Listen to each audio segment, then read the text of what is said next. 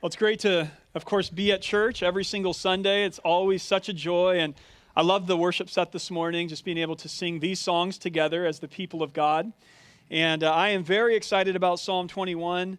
It's funny when you are preaching and you're studying different passages of the Bible, there's certain ones that you know you're going to be really excited about, and it just seems obvious that this is going to be a fun passage to preach. And then there's other ones that aren't so obvious, but as you dig in and you spend time in them, you find that they are so enriching to your own soul.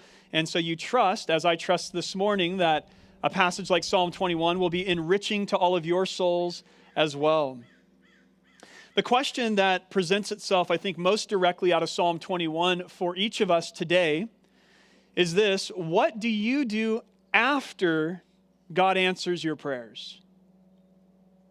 What do you do after God answers your prayers? When you get exactly what you've asked for, you came to God in prayer, probably came to God in a time of distress and great need. You poured out your heart before Him, and God said yes. And God gave you exactly what you asked for. What do you do when that happens? Do you move right on to the next item on your prayer list? Right? Just kind of cross out the thing that God answered and cool, let me just start asking for the next thing? Or do you take time to thank God and to praise God, to pour out your heart before Him in gratitude and say, Lord, I can't believe that you answered me. Thank you for answering my prayer. So far in our studies through the Psalter, I would say that more often than not, we've been kind of slapped upside the head in this direction. We've been slapped upside the head when we felt tempted to not come to God in prayer when we're facing a crisis.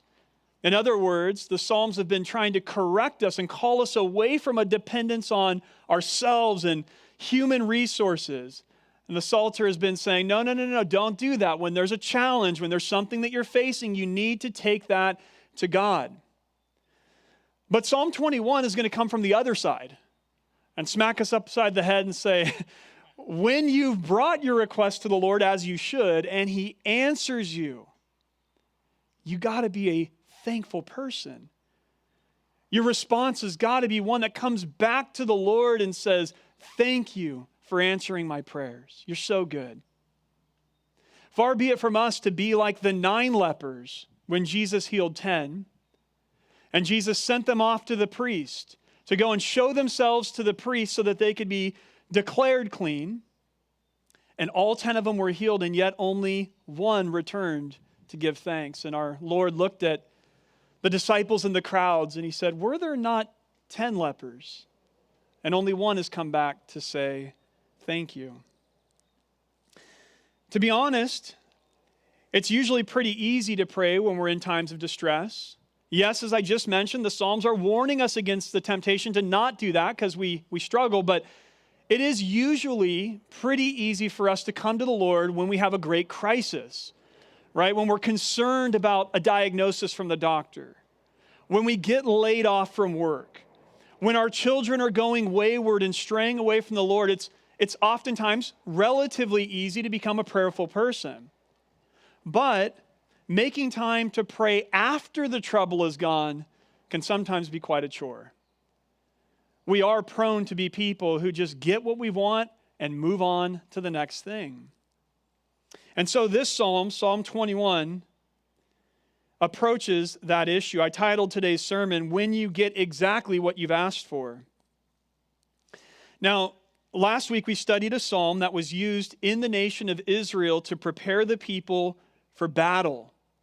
If you were here, you'll remember that God's people put together a liturgy or a worship service in order to prepare themselves and to seek the blessing of God on their impending battle. They had, we don't know what specific battle they were facing, but they had enemies who were coming against them, and they were strong enemies. And God's people, instead of trusting in their own resources, came and placed their trust firmly in the Lord. And they made sacrifices to the Lord, and then the congregation prayed over their king. The king's confidence and faith was strengthened, and then the army marched out to battle. That was Psalm 20. Psalm 21 can be seen as a counterpart to Psalm 20. Psalm 21 is now the celebration psalm, and it's a celebration because God answered the prayers of Psalm 20. God gave the king victory over their enemies, and thus Israel's future was secured. This is especially likely because you'll notice that Psalm 21 picks up right where Psalm 20 left off. If you look in your Bible at Psalm 20, verse 9, that psalm ended this way: "O Lord, save the king. May he answer us when we call." And look at how Psalm 21 begins. "O Lord, in your strength the king rejoices, and in your salvation how greatly he exults." So Psalm 20 ended, "God save the king." And Psalm 21 begins, "God, you saved the king. Thank you, Lord. You did it. You did exactly what we asked." Now, Psalm 21 has two main parts to it, verses 1 through 7, and then verses 8 through 12, and then that's followed by a concluding praise that's offered to the Lord. And so we're going to break this psalm down that way. Verses 1 through 7 really is a summary that tells us that the king's prayers have been answered. The king's prayers have been answered. Interestingly, in verses 1 through 6, we see many direct answers to the prayers of Psalm 20. I want to show this to you. You're going to have to look down at your Bible. There's going to be a lot of this for the next 2 minutes, up and down. But we're seeing these prayers of last week, specifically God answered. Notice here in verse 1, the king is rejoicing in God's salvation. That means he's rejoicing in the fact that God delivered this military conflict, in this battle. Now, this was what was prayed for back in chapter 20. You see it in several places, but look at verse 5. They say, "May we shout for joy over your salvation." God, we want to be rejoicing over your salvation. Will you give it to us? And now we read again here in verse 1 that the king is rejoicing because God gave him salvation. A direct answer to prayer. Look at verse 2 here in Psalm 21. We learn there that God gave the king his heart's desire. We also read that God did not withhold the request of the king's lips. Look back at Psalm 20, specifically verse 4.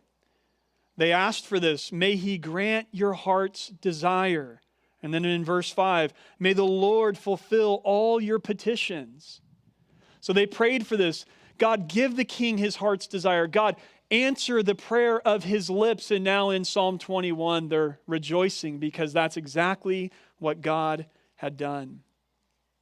Down in verse 4, we read that the king was asking God for life. He asked life of you, and you gave it to him, we read. Well, of course, going back to Psalm 20, in verse 1, we read there, "May the name of the God of Jacob protect you. Will you not let him perish in battle? Will you give him life and protect the king?" Finally, notice in verse 6, we read here, "You make him glad with the joy of your presence." If you go back to Psalm 20, verse 5, they were asking God, "May we shout for joy over your salvation." So this is an answer now to the prayers of Psalm 20. God has done for the people exactly what they were asking. And remember, I told you last week that when we were studying Psalm 20, we were not supposed to see that as some happy church service, some celebration church service. This was on the eve of a great battle that they didn't know the outcome of. It was a solemn, terrifying service. And they were not certain of victory when they began that service. And they were praying, "God, please save the king, and God, please deliver us from this mighty military foe." And now, God has done it. And so his people come together to celebrate and to worship. And I want you to notice something in this psalm. The king here in Psalm 21 truly believes that it is the Lord who has given him the victory. He literally says that in every line of these first 6 verses. I want to draw your attention to it. Verse 1, he says, O Lord, in your strength and in your salvation. In verse 2, we read this, you have given him his heart's desire. You have not withheld the request of his lips. In verse 3, you meet him with rich blessings. You set a crown of fine gold upon his head. In verse 4, you gave it to him. In verse 5, his glory is great through your salvation. Splendor and majesty you bestow on him. Finally, in verse 6, you make him most blessed forever. You make him glad with the joy of your presence. King David sees things rightly. King David is fully aware that the reason why he was successful has very little to do with his own strength and military prowess. And it has a lot to do, may I say it has everything to do with the fact that his God is a warrior who fights his battles for him.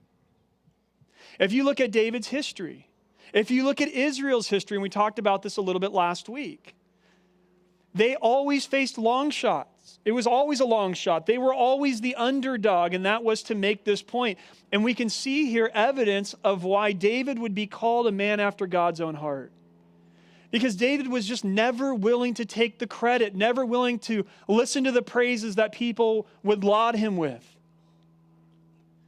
They would try to boost his ego and build him up.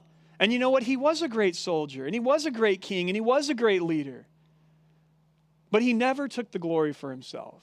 He always knew that if God doesn't go with me, we will perish. And so, as we learned last week, he said, and the people said, some trust in chariots and horses, but we will trust in the name of the Lord our God. Now, before we move on to the next section, let's just zoom in on a couple of ideas in these first 6 verses. The first is I want to draw your attention to verse 2, the end of it. Notice the little musical note there, Selah. It's the only time it's used in Psalm 21. It's there in verse 2. We've talked about this key word before. It's a word that we don't exactly know the meaning of, but most scholars think that it is calling for a moment where you pause in the song or you pause in the reading and you meditate. So it's a moment that you're supposed to really reflect on what we just read. And so the Selah in Psalm 21 comes after verse 2. And what does verse 2 say? It says, you have given him his heart's desire and have not withheld the request of his lips. So pause and meditate. On what exactly? Well, the answer is this. Pause and meditate on the fact that God actually answered David's prayers. The reason this is so important is because we need this reminder that when we take our requests to God, especially when we come in faith and in earnestness, when we are in the throes of a great crisis, God answers the prayers of his people. I can't be the only one who sometimes faces the temptation to question whether God's listening to me, to question whether God actually cares, to question whether God actually can deliver me from some hardship. Have you never faced something in your life where you thought to yourself, I know God can part the Red Sea. I know God could slay Goliath. I know that God could raise Christ from the grave. And I even know that God could take care of the needs of every other Christian around me. But man, I don't know if he can answer this one for me. I don't know if he will answer this one for me. Will praying actually change anything? Psalm 21 is causing all of us to stop and meditate on the fact that prayer does change things. As God's people come to him in faith and in earnestness, God delights in blessing his kids. God delights in standing up and fighting for his children. so that his name is made great throughout the earth. I want you also to notice in verse 4 that there's a really interesting expression here. Verse 4 says of the king that he asked life of you, and you gave it to him, length of days forever and ever. That little expression, forever and ever, catches the attention of most Old Testament scholars. I just want to read you Derek Kidner's thoughts on this. I love what he says. And I quote, "While the gift of life forever and ever might have implied to an Old Testament reader either hyperbole or exaggeration, or an allusion to the endless dynasty promised to David in 2 Samuel 7:16. The Testament has filled in the picture for the ultimate king, the Messiah, for whom the whole stanza is true without exaggeration. In him, the glory, splendor, and majesty of verse 5 reveal their full range of depth and height, as does the joy of God's presence." End quote. Many scholars see in verse 4 a hint, a messianic hint, pointing forward to the promise that would come to all of God's people through the Messiah, Jesus, that because Jesus himself was raised from the grave, triumphing over it, all of us who have put our faith in Christ will also enjoy from God life forever and ever. Lastly, before we move on, in verse 6, please notice the source of the king's gladness. Verse 6 tells us that his gladness comes from the joy of your presence. This is so key. More than military victory or even long earthly life, David's joy comes from the presence of God. The fact that God was with him and ever present and near to him. And how much more is God present with us, even as we, again, reflect on Pentecost Sunday. That it's not just that we as Christians on this side of the death and resurrection of Jesus have occasional access to God. No, we have become the temple of God. That God's presence is actually with us and in us every single day. And then as every single one of us gather together, every Lord's Day as we do, we are collectively called the temple of the Spirit. That there is a unique way and sense in which the presence of God is among us even now. And he's here, and he speaks, and he ministers through us and to us as we love and serve one another and as we listen attentively for his voice. And this is where David's joy was rooted. And see, this is the mistake that so many people make. We think that our joy is going to come from some other thing. And even Christians make this mistake. Well, if God would just give me fill in the blank. For some of us, we think if we just made this much money, if we could just get to that next step, if we could just find that right earthly relationship, if God would just solve this problem over here, then I would be so happy. I'd never have reason to be sad or depressed again. When we pursue joy that way, it's an exercise in futility. And the scriptures teach us, no, it's not about that. Those things are great. And those things can produce levels of joy. But our deepest joy is always and ever going to be had in the presence of the Lord. It's in right relationship with him. Psalm 16:11 reminds us of this truth. You make known to me the path of life. In your presence there is fullness of joy, and at your right hand are pleasures forevermore. Verse 7 is perhaps the key to this entire psalm, because verse 7 gives us the reason why God blesses David with this victory. See, it could be possible to think, if you were reading the Psalms, it could be possible to think that the reason why God gave him victory over his enemies is because David went through all of the right steps, right? He offered the right sacrifices last week as we studied. They prayed some prayers, they had a worship service, and bang, God gives them victory. Right? He checked all the right boxes, he did the little right steps, and then God says, okay, cool, I'll give you what you want. This is the God is a vending machine view. Right? How does a vending machine work? You walk up to it and you look at it, and it's got little treats in there that you want really badly. Right? And you say, oh my gosh, I want this snack or I want this drink. And there's instructions on the vending machine. If I put this much money in there, and if I punch this button, I get that treat.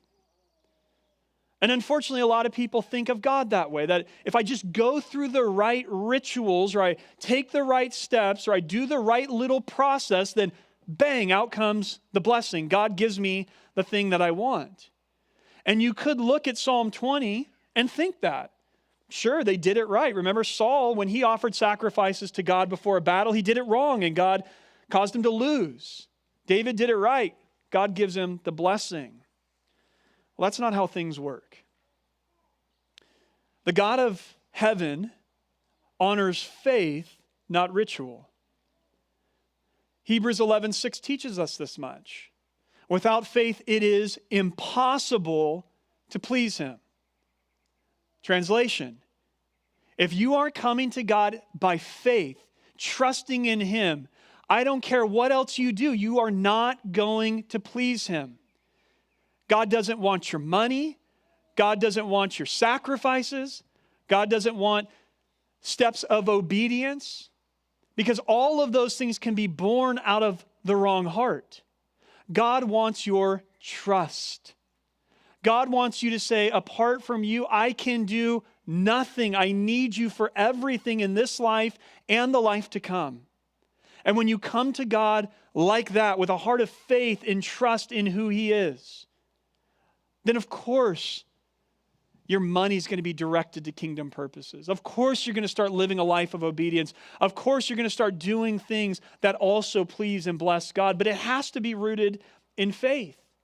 God honors faith. And this is exactly what verse 7 teaches us. For the king trusts in the Lord, and through the steadfast love of the Most High, he shall not be moved. So that little word there, for, is loaded. It's significant.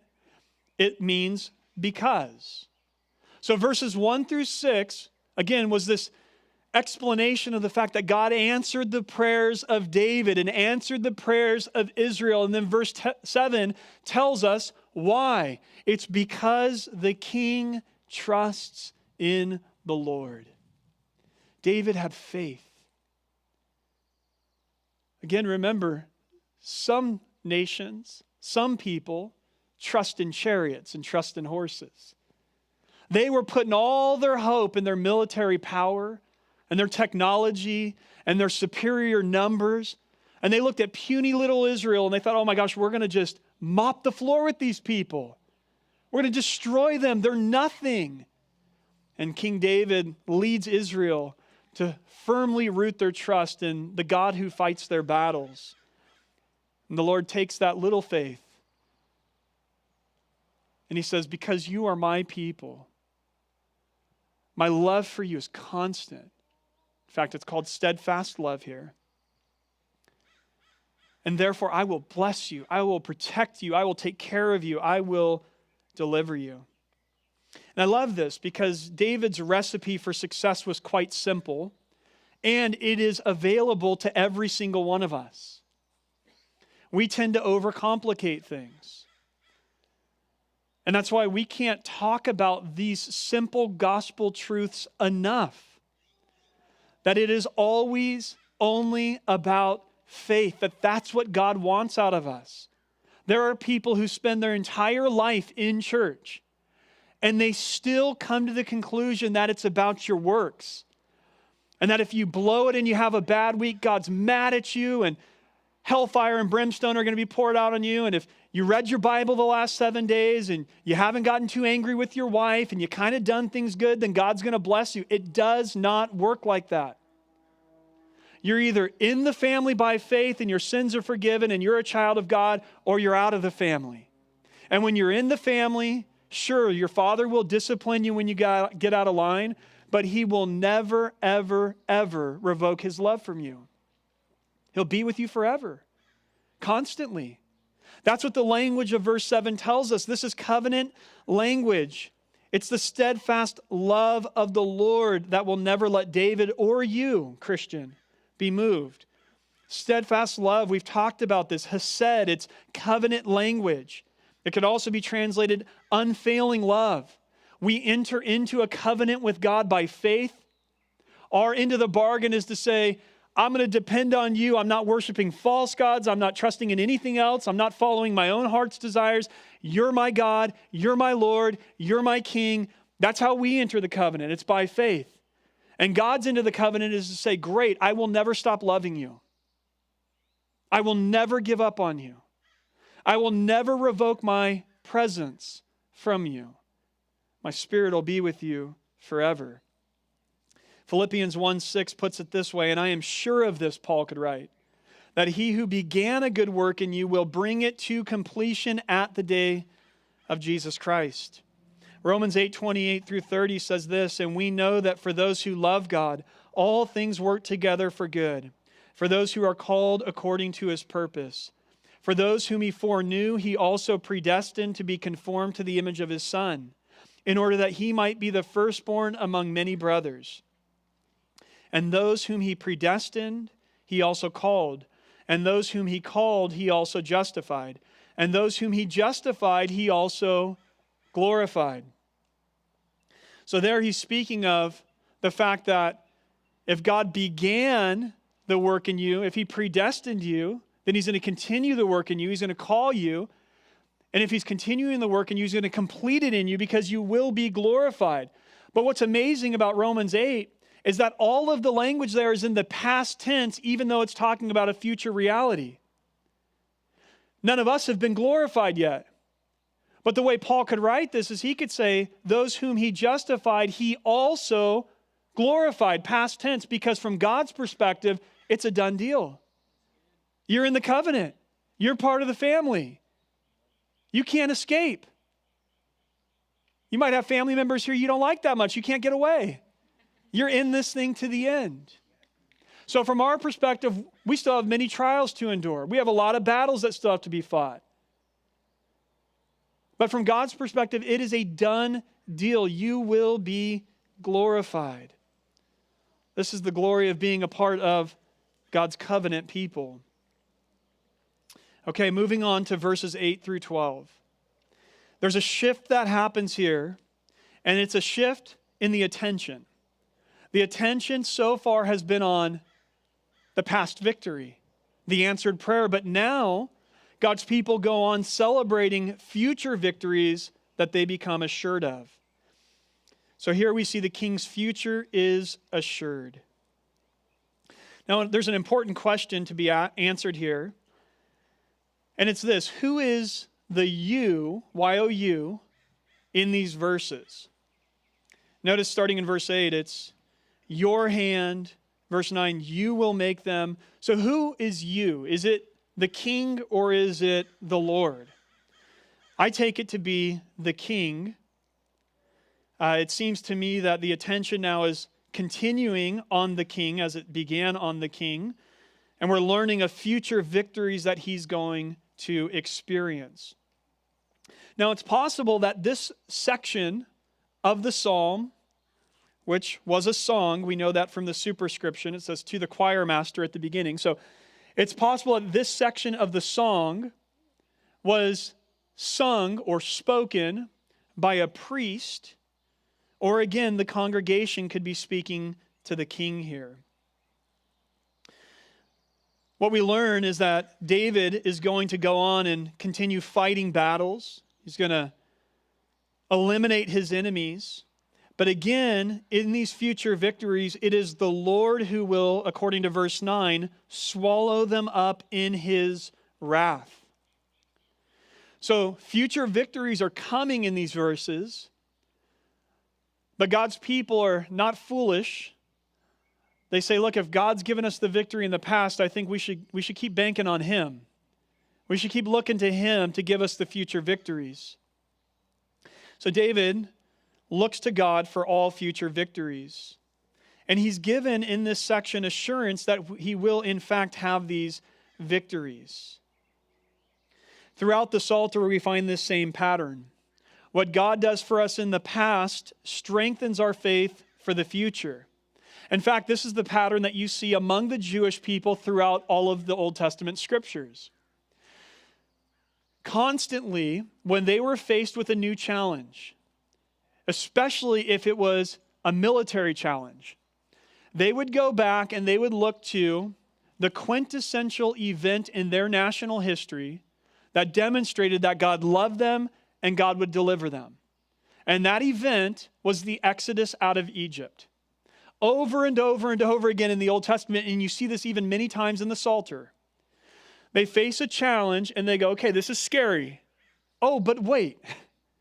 Something happened to our ancestors when they were also in a scary situation. There was an incredible empire called Egypt, and we were slaves there. And there's no human explanation for how we ever got out of there. The only explanation is that God loves us, and he fought our battles and he delivered us, and all of a sudden their faith would be strengthened for this future challenge. And this is what we see once again going on here. God answered the prayer of Psalm 20. They celebrated that for 7 verses.